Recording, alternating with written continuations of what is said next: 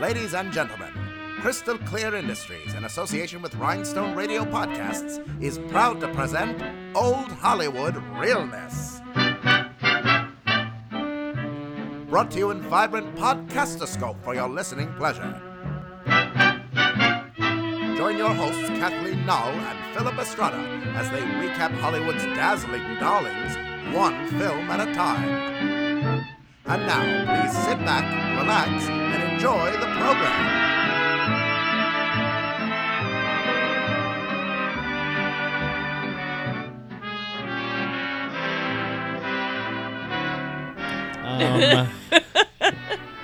I'm still laughing at Bouquet.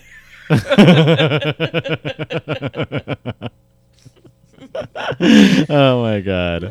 Didn't you ever see that skit on Saturday Night Live? It was like Deep House Dish, and it had like Keenan Thompson was like a host on it was like MTV4 now brings you Deep House Dish, and they would do, it was a talk show of like these kids who were really into house music, and the host was like he had a co-host at one point. His name was T. Shane, and T. Shane eventually got kicked off the show. Well, but the actor who played T. Shane left. So when they dealt with him, they were like, "What happened to T. Shane?" They're like, "We got rid of him because he distributed pictures of me in a compromising position because no one needs to see me in my Dunkin' Donuts uniform." Bouquet. So I do like Bouquet. And then it was life-changing. So we also got the word brisness. That was a good one. Anyhow, how you doing, Kathleen? I'm pretty good. How are you, Philip? I'm good. Philip. I'm doing good. How was your holiday? It was good. It was pretty chill. How was yours? Nice. Mine was chill too. Did some presents. Did a day trip to Vancouver. Nice. But other than that, it was pretty good. Yeah, awesome. And now I'm just sliding right into New Year's Eve, which should be fun and low key. Oh wait, no, because actually, if you think about it, the day that this is going to come out is New Year's Day. So happy New Year's, everyone! Happy New Year's, everybody! To all the fans of old Hollywood realness. Pew pew pew pew. Pew pew pew. Please excuse my voice. I'm getting over a cold. Oh. Well, we wish you a speedy recovery, Kathleen. No. Thanks. So welcome everybody to Old Hollywood Realness, the podcast that recounts the Hollywood glamour machine one film at a time. I'm one of your hosts, Philip Estrada. And I'm the other one, Kathleen Null. That's right. My girl, Kathleen. Over on the ones and twos. And there's Philip on the threes and fours. Pew pew pew. I don't know what threes and fours are. I have no idea what we're talking about right now. Anyhow, so yes, this is the first podcast of 2018. Comes out on the bright and early in the morning on the 1st. So yes. Happy New Year. Happy New Year. Bing bang, pew pew. Oh my god. So I hope you guys, well, I understand if you're not listening to this right away because you're probably hungover and you don't want two people laughing in your ears, because that would be obnoxious. Or maybe you are listening to this right away because for the love of God, you want to get away from your family and all your troubles and obligations and just need a little escape while you walk the dog. Hell yeah. Or you're in your car. 5 stars, everyone. Just give a 5 stars review. Love you. Okay. Okay, cool. So what movie are we talking about today, Kathleen? We're talking about Vertigo. Vertigo. Oh, man. Oh, this my is goodness. Great. 1958. 1958 yes. from Paramount in yes. Blazing VistaVision. Uh-huh. We've got Kim Novak starring as Madeline Elster and, spoiler alert, Judy Barton. We also have James Jimmy Stewart playing John Scotty Ferguson. We have Barbara Bel Geddes, who plays Midge Wood, which is like my favorite name ever. And Tom Helmore plays Galvin Esther, who is Madeline's husband, Kim Novak's husband. This movie is directed by Alfred Hitchcock, in case you weren't sure of that. Yes, in case you were living under a rock. Yes, and you've never heard of this movie. And the costumes were designed by one Miss Edith Head. That's right, Miss 6-time Oscar winner Edith Head. That would be 8 times. And in case you're living under a rock. My bad.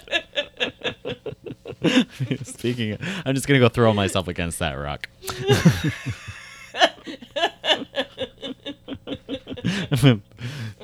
If she were here right now, she would backhand me. She's like, I didn't win those 2 Oscars for nothing, motherfucker. She'd let the other 2 you were missing out on bash you on the head equally. Already 3 minutes in and already giving misinformation. Oh, God, we are at the top of our games. It's okay. It's okay. We got notes. We know how to use them. Yep, that's right. So, Kathleen, what's your history with this film, with this cinematic masterpiece, as it were? Well, Philip, this movie, as far as I know, this movie came out in the mid '80s, around the same time as about 5 other Hitchcock movies. So I actually they were sort of considered the lost Hitchcocks. There were some buying, Hitchcock ended up buying them back and then giving them to his daughter, so they were sort of out of release, or even people who kind of had bootleg tapes, because my parents used to get bootleg tapes and stuff of old movies and shit. This was sort of out. Oh my God, the '80s though, the '80s were rife with buying 2 VCRs and renting movies and copying them for all of your friends. We had Kmart clothes. We had 2 fucking VCRs. Let me tell you, it was some hardcore shit with my parents about doing that stuff. They were part of tapes. It was basically almost like a Netflix, but mail order with handwritten catalogs where people would exchange it. It's a thing. Anyway, wow. So these were around, but I do remember watching these when I was young, under the age of 10, in the late 80s. Vertigo, not as much. More of I remember watching Dial M for Murder, and of course my number 1 favorite movie of all time is Rear Window. That movie is fucking. We will not cover that for a while, just like a lot of our favorites, because it just there's so much. But we gotta ramp up to that one. Yeah, exactly. But it is wonderful. But this movie, I remember watching it and not really understanding it so much as a kid. I just remember I remember shots and not really being into it. There's definitely movies I could watch. Like I said, especially Rear Window. You can watch it even as a younger kid and be like, I kind of see what's going on. It wasn't until I would say about 7 years ago, 5 to 7 years ago, I rewatched it, and I watched it by myself on my own. Actually, living in the Bay Area, I lived in Oakland at the time. Living the dream. And well, let's not talk about how homesick I am. But it was right, exactly. But yeah, it was really great. I loved it. I love it. But it's also what I would consider a problematic favorite. Oh, because okay. I mean, as you sort of were mentioning, there's definitely, as far as the story there are definitely things in it that are uncomfortable. Yes. But there are also things in it that are just amazing. Just the way the whole movie unfolds is breathtaking and amazing. So that is my history. And you, and also knowing about Edith Head, I knew Edith Head. It was a heavy hitter, just costume wise, as far as in a lot of the costume history and stuff that I'm passionate about. I just remember Vertigo was always very much cited for the gray suit, and so that was sort of an iconic costume. Just I would equate it with almost like the white dress from the 7-Year Itch. It has that very you see it and you know it, and you know that it's a certain thing, and it's very famous for that. So yes, that is my experience. What is yours? Yeah. My history goes all the way back to earlier this week. So shit. Here we go. I know, right? It was a cold, dark day earlier this week, and I sat in my bed and watched this film. Actually, I had never seen this movie before. This wasn't sort of in my rotation of sort of because I'm a musical queen and a Judy queen and a Velvet Slippers kind of boy. But as one is naturally. as one does. So this one kind of didn't really kind of land. It wasn't in my periphery as growing up, but I remember you introduced me to Rear Window, which was amazing. And I've recently watched To Catch a Thief, and like Yes. I've also seen like 39 Steps, which is an amazing movie, and also an amazing stage production of that too. Which if anybody has ever, I guess, a chance to see a stage production of 39 Steps, they did a really good job adapting that to stage. It's kind of bananas. So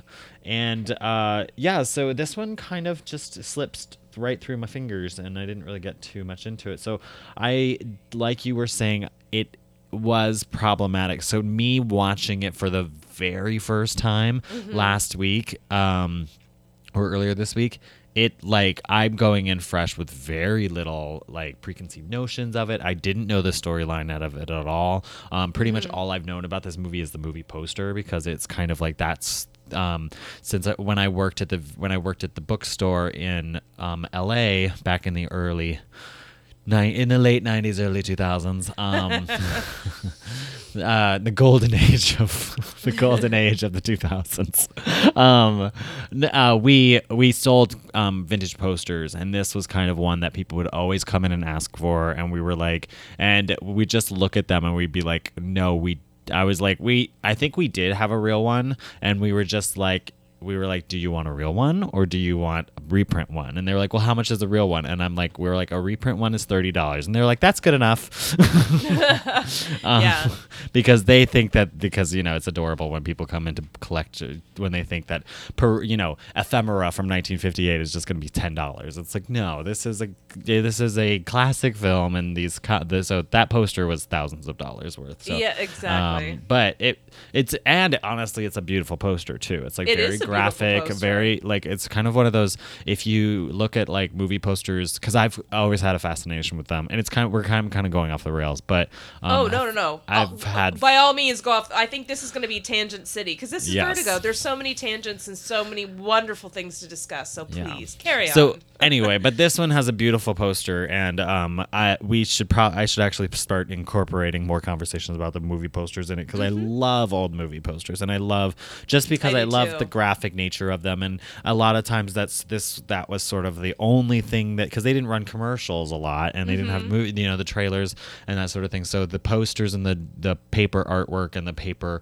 the press material was pretty much all they had to show. Yep. So I think that goes for the movie cards too. I love the random the movie lobby cards. cards, Like the lobby cards that would have like this amazing like artwork like mixed with random pictures of the people, or like scenes from the movie that were like colorized, but they were from a black and white movie. So you're like, oh, the dress is this color. Like you can actually see. Or so whoever the press department thought it was that color. It's like exactly. It's so interesting, or if it's like they. Yeah. Yeah. I love that. And I love them from like the early, like the 20s and 30s ones, because it's total like Art Deco artwork. Oh my little God. photograph. Yeah. It's Totally cool. amazing. Yeah. Oh, That's tangents. really awesome. I know. But Vertigo does that too. If you think about it, like that was done in the late 50s. To me, I look at that, and if first blush and you don't know, you're like, oh, it's kind of 60s. It's not 60s. That's 50s. That is like earlier. This is like, if you think about it, sort of an inspiration for, like, I think of like op art and all that kind of like sort of that psychedelic stuff that you start to see anywhere from like 5 to 10 years later. Yeah, this and was I like think 1958. I would say mid 50s. Yeah, I think this was sort of like because I think like, it's very beatniky in that way. Totally. It's yeah, also this very is San Francisco, and that San Francisco in the 50s is just whoo. I mean, so it's nice. really cool. So girls got the vapors for that beauty. The visual, this movie is beautiful. Oh, Jesus Christ on a crutch, it's gorgeous. I mean, it's a gorgeous, gorgeous film. And I really want to give credit. I really want to give credit where credit is due, that for all the problems with this movie and the problems with Alfred Hitchcock himself, he was really plugged in and dialed into sort of the visual aesthetics of what was kind of like the cutting edge of the visual aesthetics of what's happening. Because like, if you look at the way the movie is shot and like all of that, that. And even the movie poster art's very graphic, very bold, very like mid 60s, I would think. And then I think you had even mentioned, we were like as you had sent notes over, that they use computer graphics in the opening sequence of this movie, which is all that spiral. Yeah, it's all that spirograph work, because it's basically, I don't think that they certainly didn't by any means use like actual animation, but they definitely used in the spirograph, like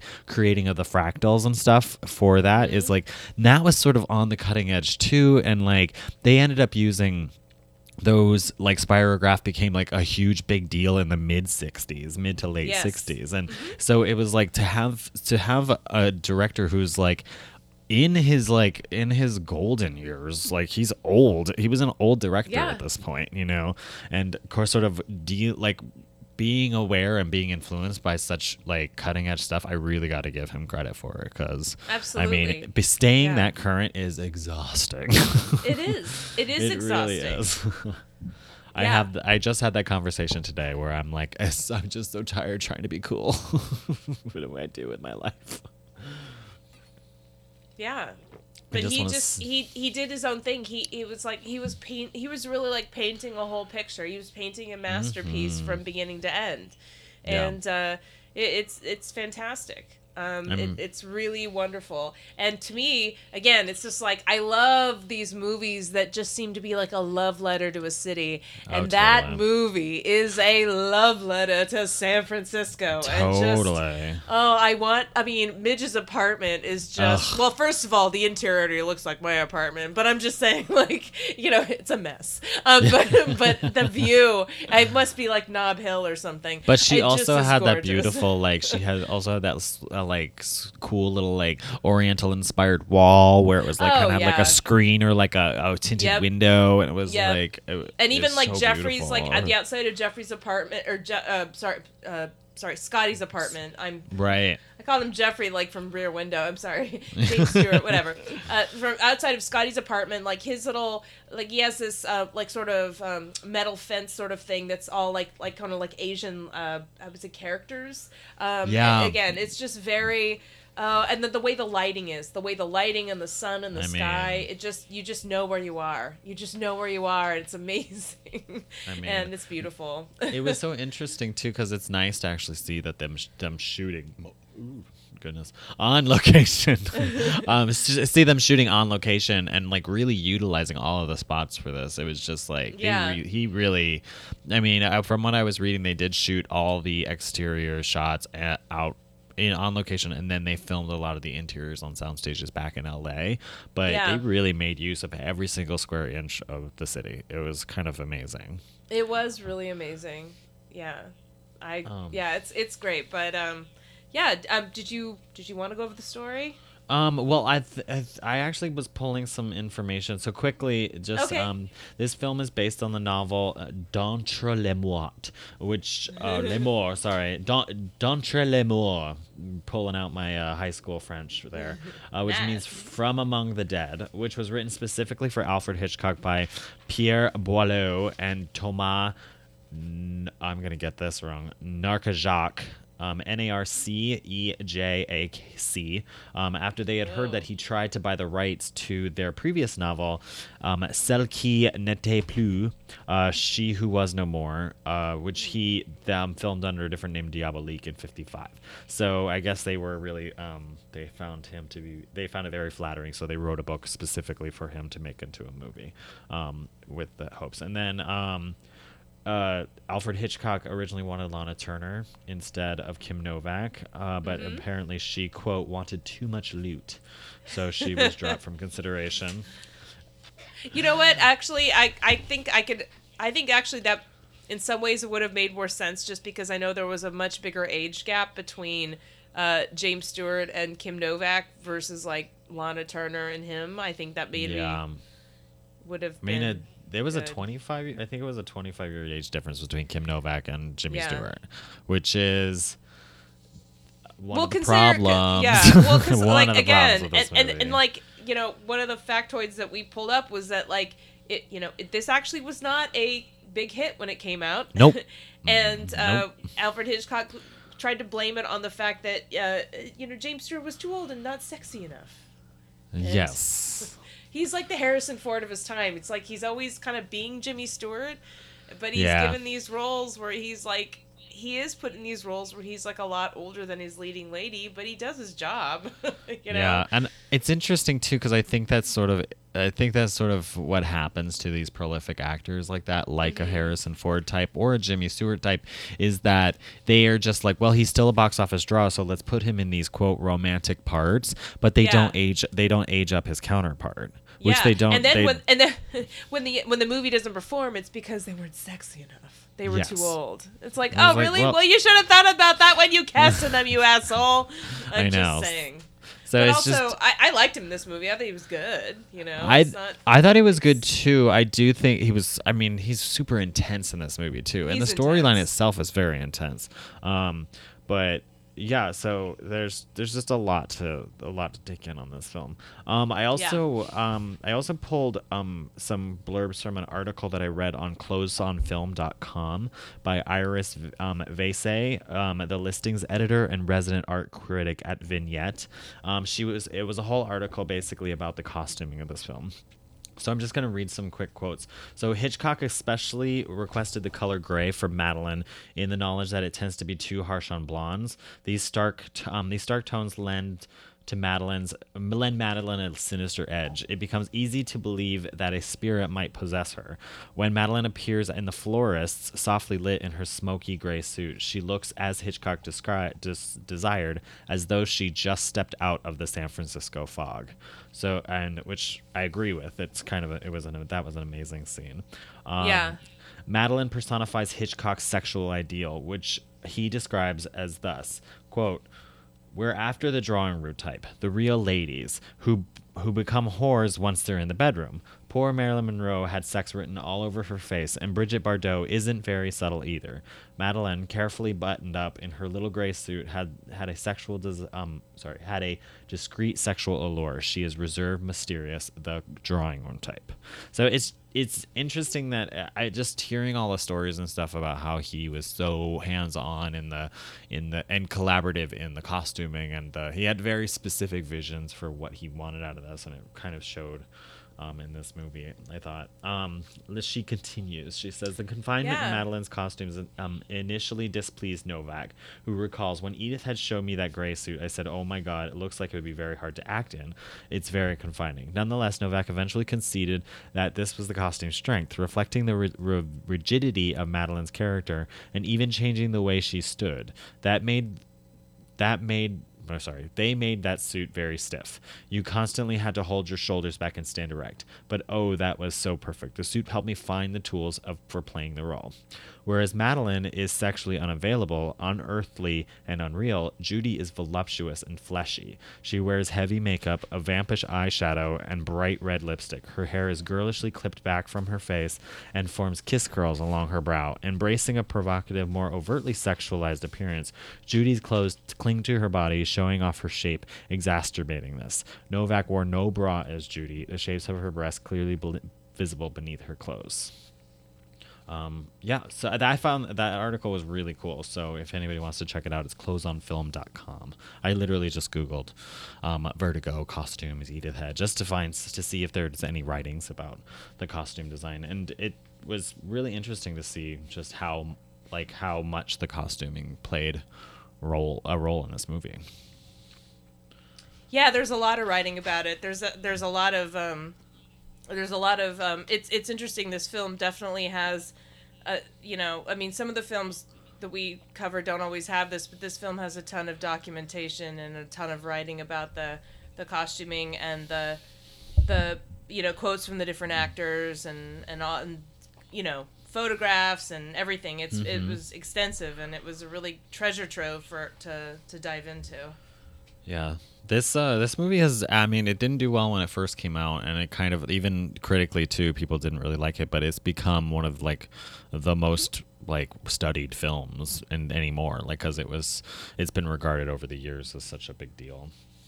So there is plenty to discuss. If you want, I can talk about the storyline. I can run through the synopsis. Sure. Okay. Jump in at any point to to interject your thoughts by all means. So as we said, this movie is about Detective John Scotty Ferguson, played by Jimmy Stewart. He was pursuing a criminal on the rooftops of San Francisco and when attempting a jump between two buildings, he slides down a slope roof and hangs by the gutter.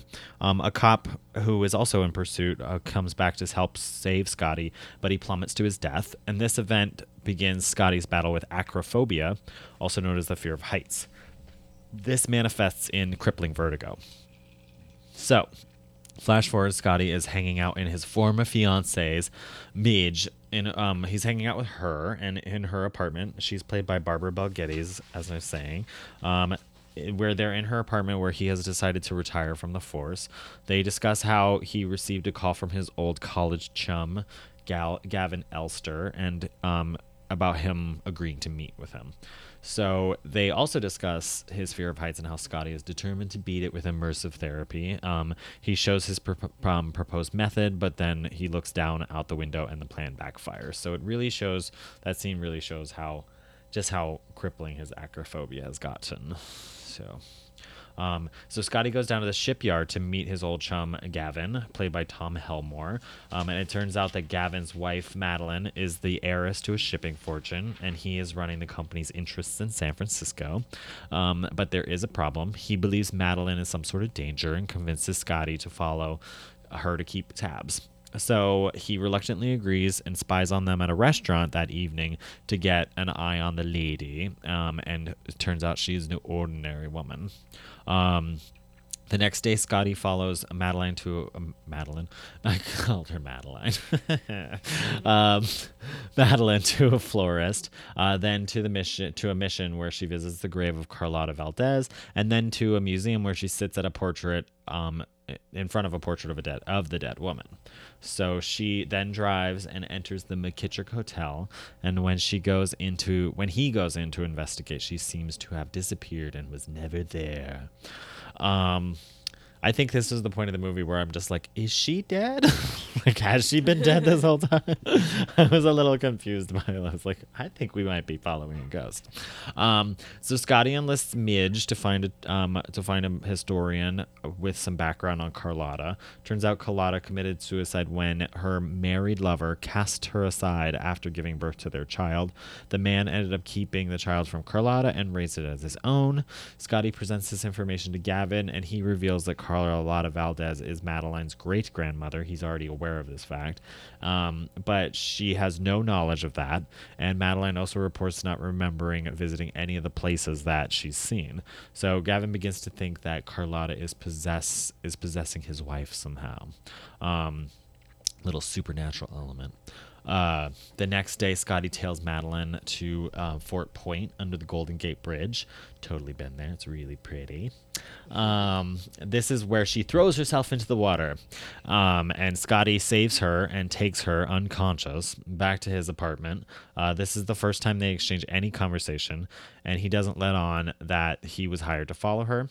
She then slips out when he's on the phone and disappears into the night. Madeline returns the next day to Scotty's pad to give him a thank you note for saving her, because she's a lady. And that's what ladies do. They give thank you notes. He convinces her to, quote, wander around together. They end up traveling to the Muir Woods, and then also to a beach where they embrace passionately. Madeline tells Scotty about a vivid nightmare, and the setting of the nightmare is identified by Scotty as the Mission San Juan Bautista. Scotty takes her there to face her fears. She seems to be deeply bothered by this place, but they embrace, kiss, and profess their love for each other. Madeline then runs suddenly up into the church bell tower. Scotty tries to follow her, but his acrophobia stops him on the stairs, and this is when he sees Madeline plunge to her death through a window. There's an inquest, and the death is ruled as suicide, and everyone is cleared of fault. Stricken with grief, Scotty has a nervous breakdown, ends up in a mental hospital. After he's released, Scotty wanders around all the places Madeline would visit, imagining that he sees her everywhere. One day he sees a young woman who reminds him a lot of Madeline, and he tails her back to her hotel and confronts her. After much grilling, she reveals that she is Judy Barton from Kansas. He convinces her to go out with him that evening. He leaves so he can get ready, and it is revealed that through a letter that she was posing as Madeline so that Gavin could murder his wife and get it ruled a suicide. Being that she is still in love with Scotty, she scraps the letter and sees if she can win him back. So it turns out Scotty is still super dupes obsessed with Madeline and begins, in a very creepy way, remaking Judy in Madeline's image.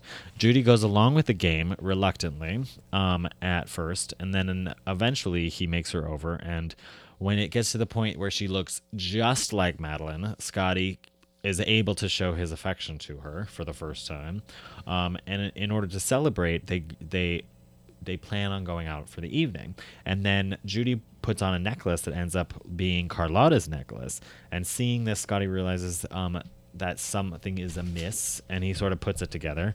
And then he drives Judy back to the mission. He claims he needs to reenact the events that led to his breakdown. He drags Judy up into the bell tower, conquering his acrophobia. He confronts her that he knows about the plot, and she admits the whole thing, but that her love was real. When they embrace, a shadowy figure emerges from the darkness. Judy is freaked out and steps backwards, falling out of the window to her death. Scotty watches her fall, and it turns out that it was just a nun investigating the noise. And that is the movie in a one-page nutshell. A lot happened. That was a lot of breath. Woo. Yep. So, okay. Good night. Let me take a swig off this beer so I can feel a little bit better. Oh, it's here. Okay, so where to begin on this movie? Jeepers. Well, I think, let's see. I guess we could maybe start with the infamous gray suit. I think that that's a good place to start. That's a great way to start. That's really what motivates and sort of it's what the Madeline character wears and is sort of part of the character formation during the first half of the movie, and is what the main character is trying to get back to in the end. Right. And yeah. It is like this one is that, yeah, the gray suit is sort of like a through line in the movie. It starts out his obsession with her, and it makes her seem super ethereal and like a gray ghost in a way. And then again, there's that really creepy scene when he's trying to make over Judy, and he's like demanding the gray suit and trying to find this gray suit. And I don't know how you felt about that whole makeover thing. I was very disturbed by that. It was very disturbing, and I saw that she was going through with it because it's like she knows the secret and she loves him. And yes. And the gray suit is also very interesting because supposedly it was literally like a Hitchcock fantasy. Like, he loved the idea of a blonde woman in a gray suit, but I don't know if it was so much that, or is that like it's either that, I've heard that story, or I've also heard that he wanted the look to be jarring. He wanted it to be what I almost think, but they just didn't have the word for it, goth as fuck. Like, he wanted her to be ghostly. So it's like we have a white girl with white hair in a gray suit, and like gray was sort of, at that time, color theory in the 20th century was like super important. Like, you know, if you had a certain hair color or eye color, like your eyeshadow color or your, you know, what you should wear was all sort of dictated based on that. And so a big no-no at the time was grays on blondes, and even to that end, like I was reading that the first meeting that Edith had with Kim Novak about this, she was like, you know, well, okay, well, kind of here's what we're going, here's what we're thinking, and she's like, great, anything but gray. I just, you know, whatever you want to do, just don't have gray. And she really thought, she was like, I'm gonna just let you have carte blanche, like, I'm being so creative, but don't do this one color. Well, that was the one color that Alfred Hitchcock wanted. And even when, you know, we talk about this, like, you know, Edith Head was, you know, again, a costume designer is a lot of things, a go-between, an ambassador, and a lot of these things. And so she knew that, and one of the keys, the many keys to Edith's success was sort of just really working with people, just really understanding and sort of negotiating and doing different things. That's and true. so as soon as she found out that like Kim Novak was like no to the gray, but that Hitchcock wanted the gray, she's like, hey Hitchcock, how much do you really want this? He's like, you know what? I want any color. I want just bring me any color as long as it's gray. Like, he really fucked with her, you know, in that sense of just like, you need to make this work. Like, this is exactly what I want and need for this character. And what I love is that, like, as the story goes, is that, she, you know, here she is with this conundrum. So she just does her fucking homework. She doesn't do them. She gets some amazing sketches made, and she picks this variety of gray fabrics that she knows any of them would work for this suit. And so she presents them to, you know, the next time she meets with Kim Novak, knowing full well that she doesn't want this, she's like, hey, you know what? Like, this is what it is for the character. Here's the concept. And look, here, we would like you to help me with this. Help me make this. Help me help you. You know, and so she brings these fabrics to her. And so she really, like, gives a positive spin to it, and then really makes her feel that she's part of the collaborative process. And I think that that was so fucking smart, the way she was able to take something that even in the end, you know, Kim Novak, she's like, I still fucking hated the suit, but I understood that the need for the character, and I understood the way that Edith and everybody, like, she cut it a certain way, she had it a certain way. I got it because, you know, but again, she was made to feel part of the process. And that's like, that's just such a, knowing full well that, like, you know, this was completely separate from Alfred Hitchcock and his controlling ways. She was still able to sort of have her own little world with this actress before she had to go to the guillotine, before she had to go to Hitchcock with that, you know, knowing that he was going to fucking tear her down anyway, you know? So it's like, and it's so she was like a complicated, but it's so consummate, great. like, sort of negotiator when it came to that. Yeah. Oh, absolutely. She she knew how to play that game, and it's exhausting. It's a fucking exhausting game, but she did it. Yeah. And you know, and that was the thing too. It's like, it wasn't just the dress, it wasn't just the suit, it was the shoes. You know, like she had to wear black shoes, and like Kim Novak was like, whoa, like, why am I wearing black shoes? Like, I'm a blonde, I wear nude shoes, this is what I do. And like, even at that time, a lot of times actors would either, like, for basic clothes or shoes, they would actually bring in their own clothes and their own shoes. They got to be more part of, like, the collaborative process. And for Alfred Hitchcock, he's like, no, you're gonna wear all these things. And like, that was even something that later on, like, you know, Kim Novak, she's like, I had to, basically, like, I'm wearing someone else's shoes, so I had to take that and go, like, that made me uncomfortable, and I had to channel that in my character of being like, I'm not this person. I am, but I'm not. And so she had to, like, use that for good, like, use that evil for good, because it was really it's very unsettling. It's not comfortable. And he was known to do that. Like, the whole film itself is just unsettling. It's like, very unsettling.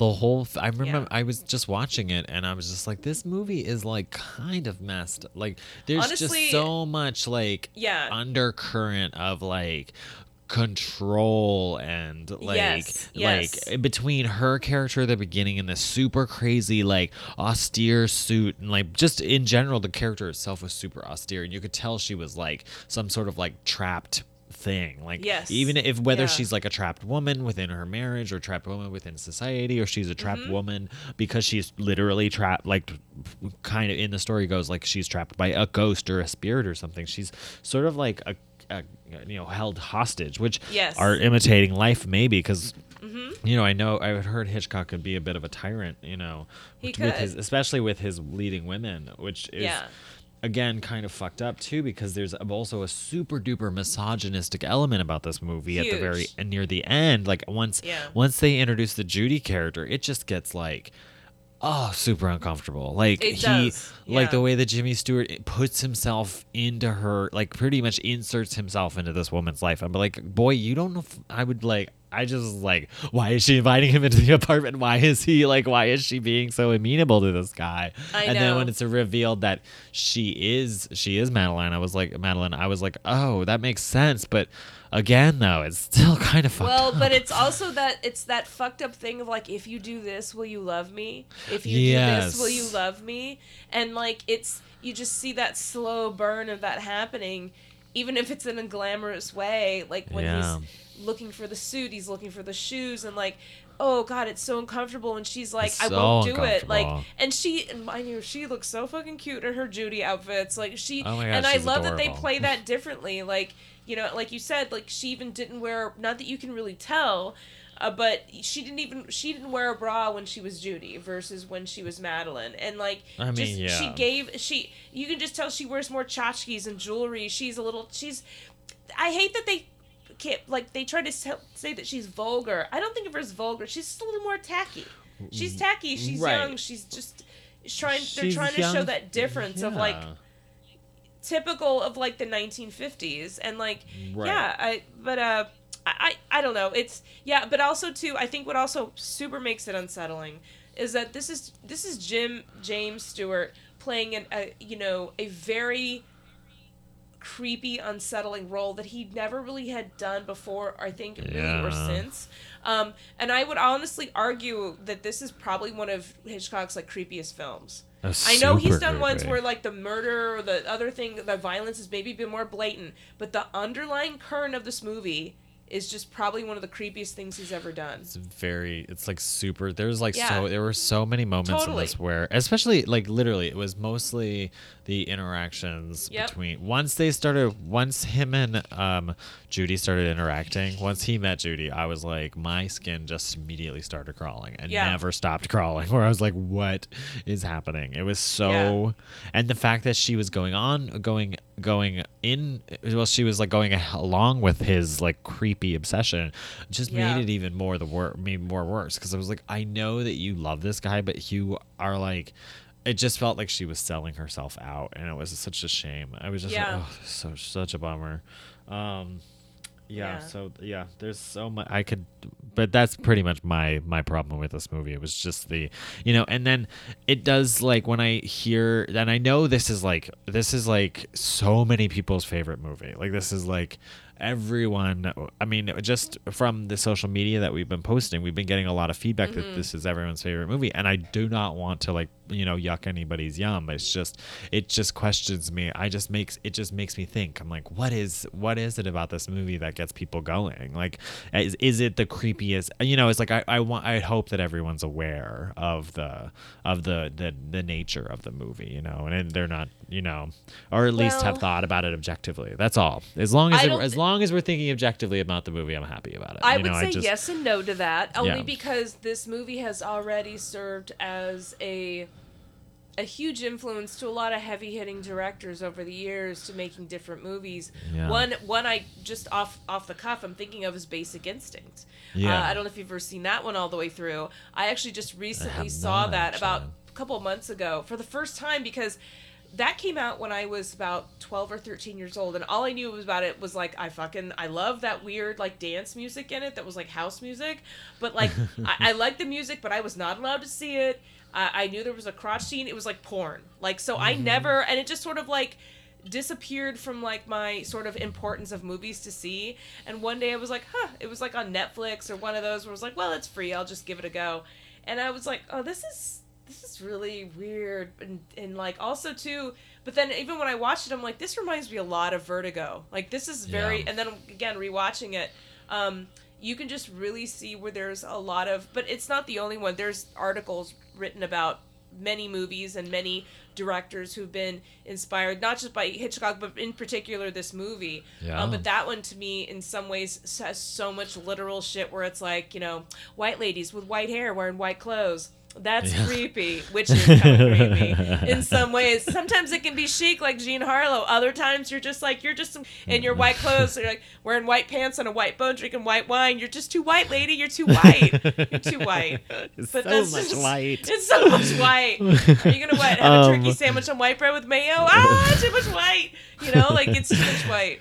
But So, I mean, anyway. it definitely does. This movie probably serves as sort of like a fashion plate for so many sort of like directors or would be directors who are like, ooh, what if I use like a super intense green light? Because that he did Yes. use lighting in a way that was very sort of evocative, which Well- was really cool about that. Was one of the good things about this movie, I think, was the way that he used lighting and the way that he used like some fade effects and stuff, and to really sort of highlight the movie. Like when you first see Madeline in that red wallpapered restaurant. Oh my God! That first of Yeah. all, that restaurant is I know, bananas. right? I mean, Amazing. it's so she looks stunning in that black evening gown with the cloak, you know, the wrap that's like edged in the the peacock blue, and it's Yeah. just in that setting. It's like gorgeous, and then she actually like stops in that profile shot, and then there's that sort of like flood of red light. It's like Wait, is it blue or is it like emerald green? It feels it's like it's like a green. bluish green. It's like a peacock kind of color, so it's a little bit of a green casted blue. So it's or green. I don't know.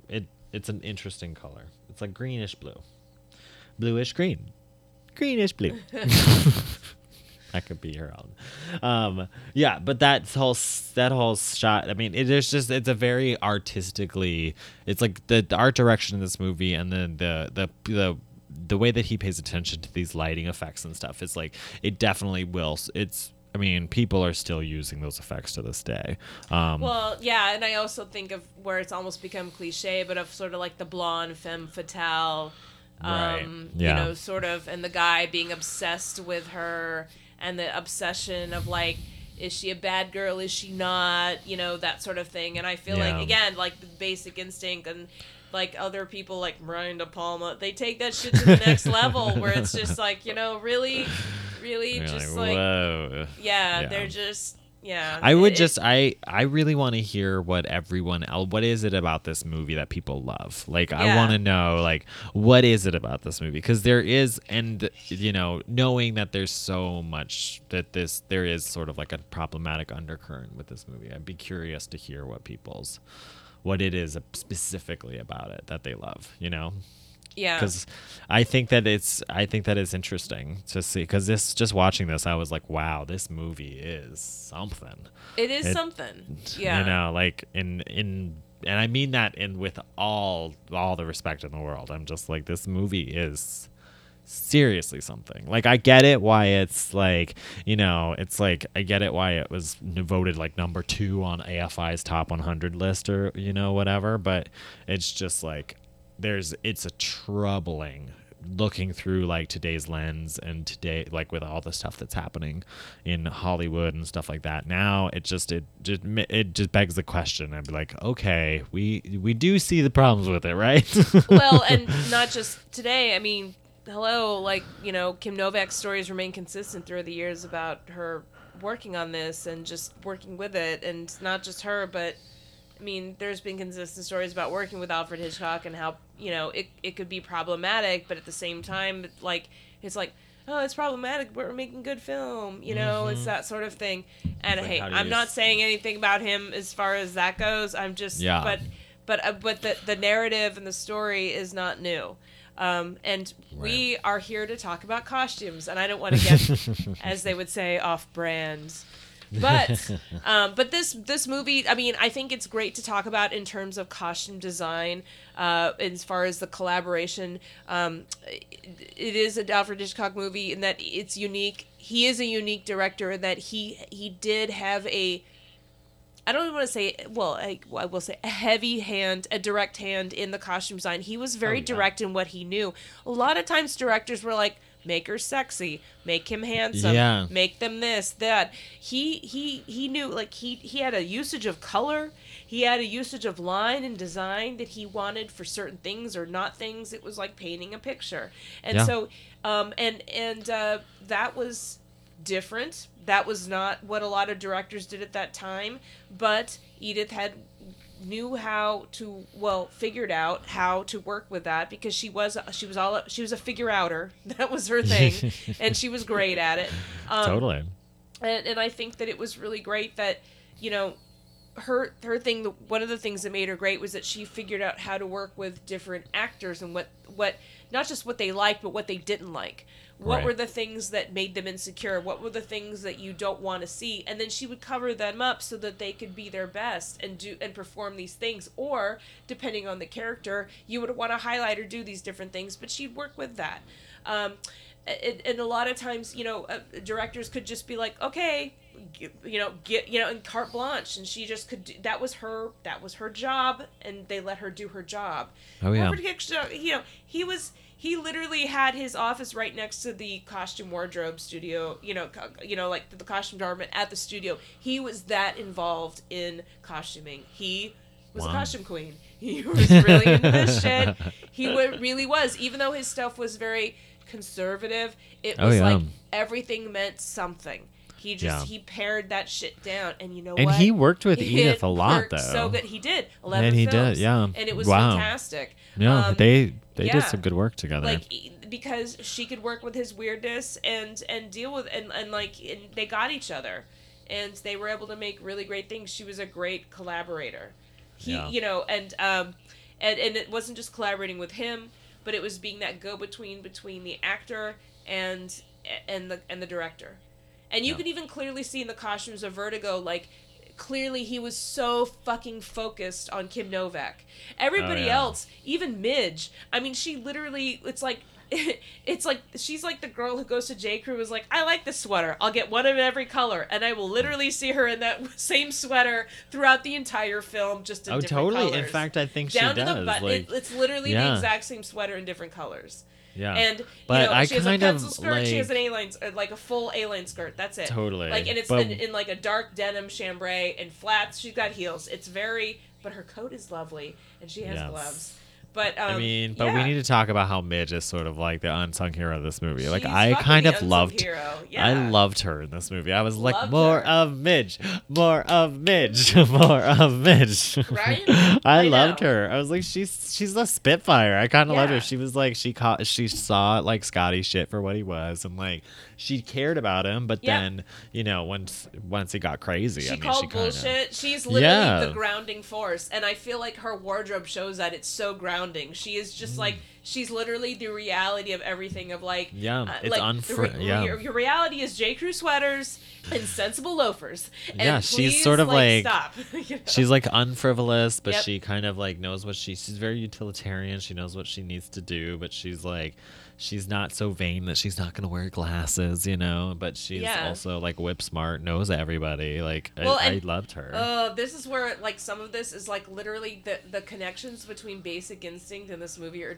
like Jean Triplehorn, who is like, she's sort of the Midge of that. She literally has the same round glasses as her. It's Wow. and maybe it's just an early '90s thing, but I'm like, really, Was Queen? Basic Instinct a Paul Verhoeven movie? I think it's a forget wonderful who- movie. I can't remember. I think it is, but I was don't like, know. someone like But you watched should watch Vertigo. it. and You then- should yeah. watch it because you're for research, because For research. it's definitely one of those like, Heavy air okay, and then because there's moments. First of all, fucking Sharon Stone crushes it. Like, I mean, she she's- looks fantastic. She looks fucking fantastic, and her that gold, like that club scene where she's like with her girlfriend in that little clubby like gold dress. I mean, ridiculous. Like, to me, that's Oh the my best. God. But there are definitely times otherwise where I'm like, okay, trying to be a porno Kim Novak from Vertigo. Like, really? Like, her hair's pulled back the same way, except she's like,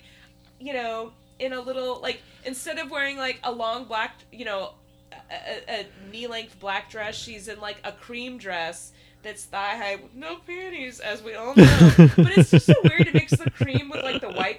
Then they give her like a white coat, but then she's got the blonde hair. I'm like, too much white. It's unsettling, and I think that's what they're trying to say is like, white ladies with blonde hair wearing a lot of white.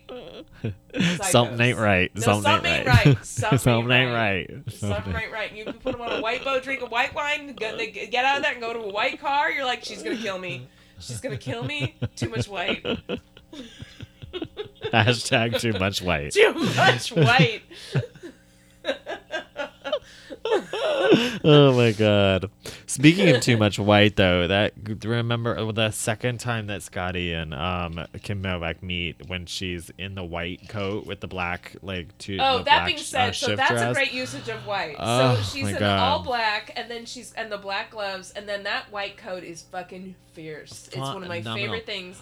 And I love But the long there's- chiffon scarf that's like hooked into the notch of the Totally, collar. yeah. I'm like, So it's so beautiful. functional and San Francisco It's- beauty. It's just, I know. And that- I don't know if they did it on purpose, but they used the fact that it's chiffon and it catches like every breeze and it it's and I think just- she wears a chiffon scarf when she jumps in the bay too, and she walks Yes, around she yeah. walks around that building, and it's like, and the wind actually picks it straight up and it blows like straight up, I and it's know. which kind of adds to the fact that it's kind of very ghostly feeling, very ethereal, and I'm like, she's wow, goth I wonder as if they fuck. I It's wonder if so they actually good. like used fans to do that, or if No, they just no, if you, it you were just there. You do not need that. It's there. windy. It's You windy just as fuck need- over you there, need but- you need the That's the thing about San Francisco. You know, it is the place for fabulous scarves. They are just meant to blow in that wind. Just blow, blow, blow, and then also to hold against your nose against bad smells when you have to go down into the amusement bar. I'm just saying. that makes sense why San Francisco's motto is San Francisco, we blow. Yeah. Well, okay then. Sure. I never understood that till just now. Let's see. What else is there? Well, Judy. I mean, we could talk about Judy. well, yes, Judy, She and then is- that's the thing is like Judy's. So there's like the Midge stuff, which again very abbreviated. We see her in the white suit, we see her in the white coat with the black dresses. That's about it. And then Judy, you know, she's this whole different thing, and they put her in these greens and yellows, the Kelly green dress with the dots. It's like everything is just broken up in a whole completely different way. She's got this, brown hair, very both of them have what I could they're almost like, you know, Instagram eyebrows. Like, please, Yeah, look at so- Kim Novak eyebrows, girl. Please, look at Yes. those. Eyebrows on huge. fleek. Yeah, but they're it was on so fleek, funny and they look amazing. when they hashtag are the kids still saying fleek. I know, right? But when Judy first came on the screen, I was like, I was like, that girl looks a lot like Kim Novak. I'm like, good for Yeah. casting that they found a girl who looks Yeah. a lot like Kim Novak, but is not Kim Novak. And then later on, I was like, oh, that bitch is Kim Novak. They did a really good job making her not look like Kim Novak, but kind of like, I was like, Well, I her was- wig is kind of fabulous. You have to admit, like, it's pretty for adorable. a lace front, like she's got the And little kiss she curls in does- front, but it doesn't look full or like gloppy like a wig. Like it looks good. Gloppy. You know what I mean? But- Where it's like too full. yeah, You're like that's where you're that's just too much like- hair. Yeah. Where you're like, girl's got a big old skull under that Yeah, thing. Like, exactly. but it's interesting though too because she does an amazing job acting like as a completely different person, Yes. and it almost Yeah. is like it's so funny. She almost did an amazing job acting like Judy that I was just like, there's no way that girl could have pretended to be Madeline because Yeah. there's like she just would have been so too rough to do Yeah. it. Like it was so interesting. It did take me out of the story for a little bit because I was like, there's no way that girl could have acted as Exactly. austere as like, you know, she looked amazing. I thought she looked really cute as Judy, She did look really cute. despite all the creepiness of it all. Like it was just Well, and almost just but she looked everything looked very easy, and there was a lot of like Yeah. texture to like her she had like sweaters and like, you know, and I loved like she had skirts with pockets Yeah. and like I love the buttons in the back, but this is like totally something you could literally like run around San Francisco and like go to your job and do stuff and live in, and this would be comfortable and normal. It's really funny because the Judy character and Madeline were supposed to be like 26, 27 Yeah. in the movie. And this is like, just seeing Judy, I was like, oh, this is the first time I actually believe that someone's 26 years old. She was like, 24 when she made that movie. Yeah, but the character, remember, crazy. I think Gavin mentions that she's like the same age as when Carlotta killed herself, which was Yeah. like 26 or 27. So Yeah. even though she was 24 in the movie, I was like, this is the first time that any of these women in these old Hollywood movies actually look their age, which is Yeah. kind of interesting to think that it took all the way to the late 50s for them to make sportswear for a woman that didn't make her look older. But then again, thinking about it, it's all based upon the way we see youth. Yeah. And how youth dresses. So she just seemed like a modern young woman, like, in a way. But Yeah. I thought that was so fascinating. I do love her lavender dress. She looked really cute in that. I did Her little too, yeah. wiggle dress is so cute. Yeah. The little strappies. Yeah, with she had matching gloves, matching cardigan with tchotchkes on it, and tchotchke bracelet. She liked her tchotchkes as Judy. Yeah. She loved her Oh, costume Judy. jewelry. Rest in paradise, Judy. Yeah, Poor little thing. Can't win. yeah, but yeah, I mean it was good. I thought it was really good how. The different, I like the way you said- storytelling, through the clip. I love what you said. It was good. No, I mean, it was good as far as they're trying to show the difference between Judy and Madeline, the Oh no, they dichotomy did an between amazing. the They two. did a really did a really good job on that. An amazing job.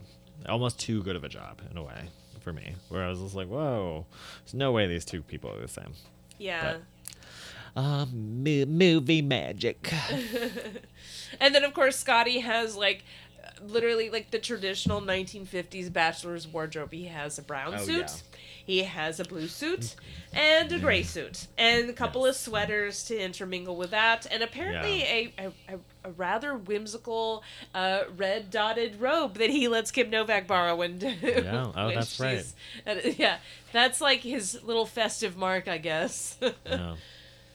But I loved the interior shots in people's apartments and just I love it. It feels comfortable. I love it. It's so cool. I agree. I gotta say, he got a little too friendly with Kim Novak the first time they met. That he took her back to his apartment and got her fully undressed. Oh when yeah, I was, mean conscious. she even has that look on the face of you. She's like, you saw me "Really?" nude, motherfucker. What? Yeah. She's like, where are my underpanties? They're hanging up in my kitchen with your dress. Yeah. We just Again, saw them. The camera panned over that. Why you got my underpanties? But it was again unsettling. But it's Jimmy Stewart. He's like, can a good man do the right thing? Yeah, you're like, Kim, let me do the right thing. That's my terrible Jimmy Stewart impression. Zoos paddles. Yeah. So, was there anything else we need to discuss about this movie? I don't know. I think, we could wax Poe. I think it was just more really about the collaborate. I think this movie was a really great opportunity to talk about the collaboration between a director and a designer. Exactly. It's our first Alfred Hitchcock movie. I have a Yes. lot of I love his movies. And it will be our last. Well, okay then. JK. I hope you started my own podcast. It's the Alfred Hitchcock edition. Wouldn't that be messed up if I actually did that? Oh my God. It's like, Look, never right again. there. I'm like, fuck you. No. Okay. JK. There's so many good ones. Are you kidding me? Rope Rope is I amazing. can't wait. Oh my gosh. Oh, yes. so good. Rope is amazing. Okay. So Rebecca is amazing too. Rebecca is so good. So yeah, oh my god! we can't and then wait. there's all the Cary Grant ones too, without To Catch a Thief, To Catch a Island Thief. for Murder, Ugh. North by Northwest. I mean, Yes. Marnie, The Birds. Oh, we have Strangers on a Train. Frenzy. We've got so many, y'all. We've got them. We're gonna do it. Yeah. We're So gonna do I it. mean, he has a very good catalog of movies. To watch. We started with this one because it just felt right, and it's great. It's again, we just love talking about a Hitchcock movie means talking about a collaboration between the design, the costume designer, director in a really intimate way that a lot of directors just don't have, and and I think it's really cool, and again, Edith Head, she's the great negotiator, and it's so much fun to always research and read about her and talk about her and the way she was able to work, and really a lot of the things that she did that made her a success you can easily apply to what you do, at least even what we do today. I think about you know, how she operates and has to do things. And like, I think about that too. It's like, you know, you have to recognize the needs of everyone. You have to, you know, the more you can do that, and the more you can speak everyone's language, and the more you can work things out and get stuff done. And she was really, really smart like that.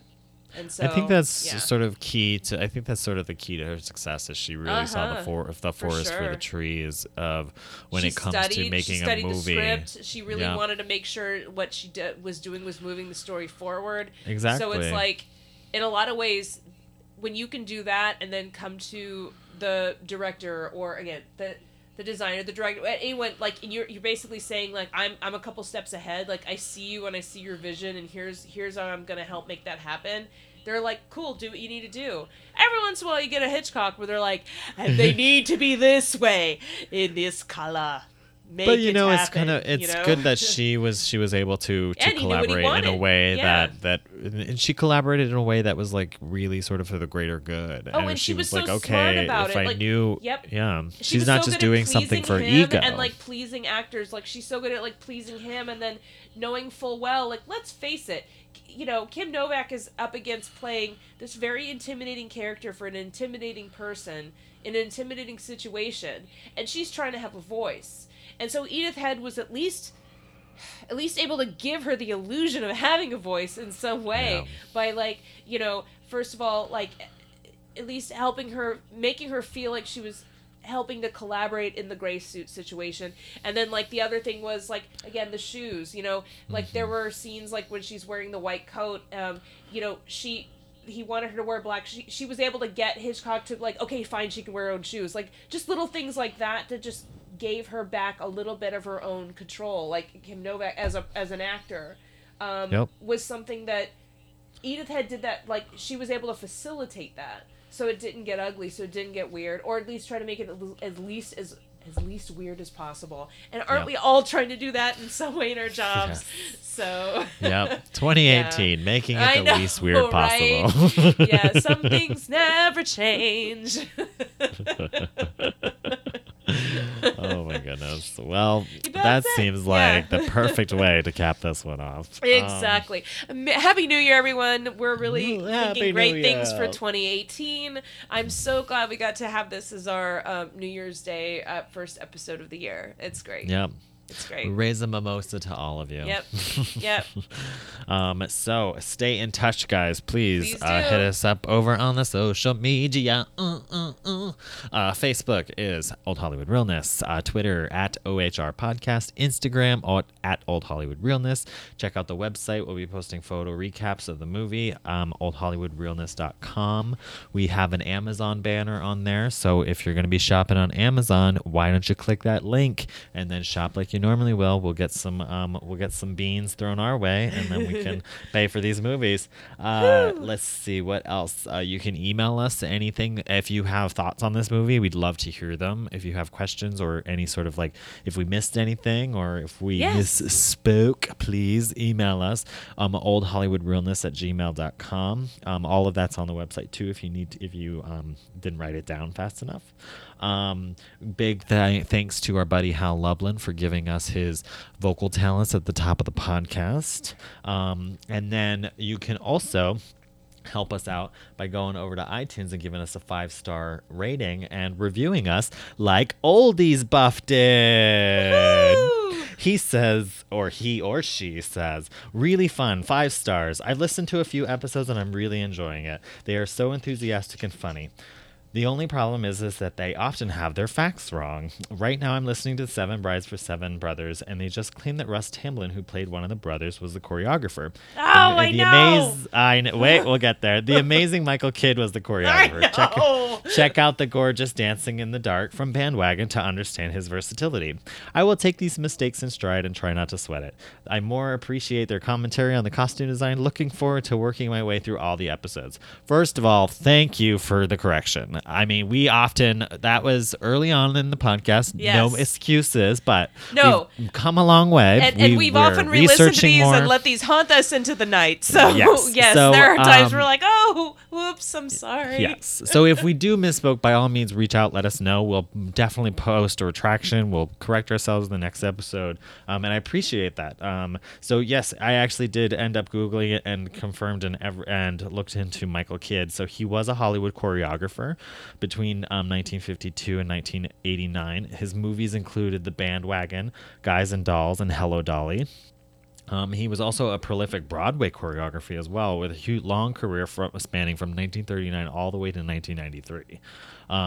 And there's actually an interesting, I found a random interview with Michael Kidd on YouTube where he talks about choreographing the barn raising scene from Seven Brides for Seven Brothers, which I'll post on our Facebook page, and I'll tweet the link. So it's an interesting read. So I appreciate that. If you stay with us, oldies buff, because the episodes get much better research than they deserve than the earlier episodes do. We still make flubs from time to time. I mean, because we also sometimes consume alcohol while we're doing this, so then we flub too. But our heart's in the right place. Yes. And blushing on that one, but hashtag it gets better. But thank you for that review. It's wonderful. I appreciate that. So with that, thanks for listening to OHR Vertigo.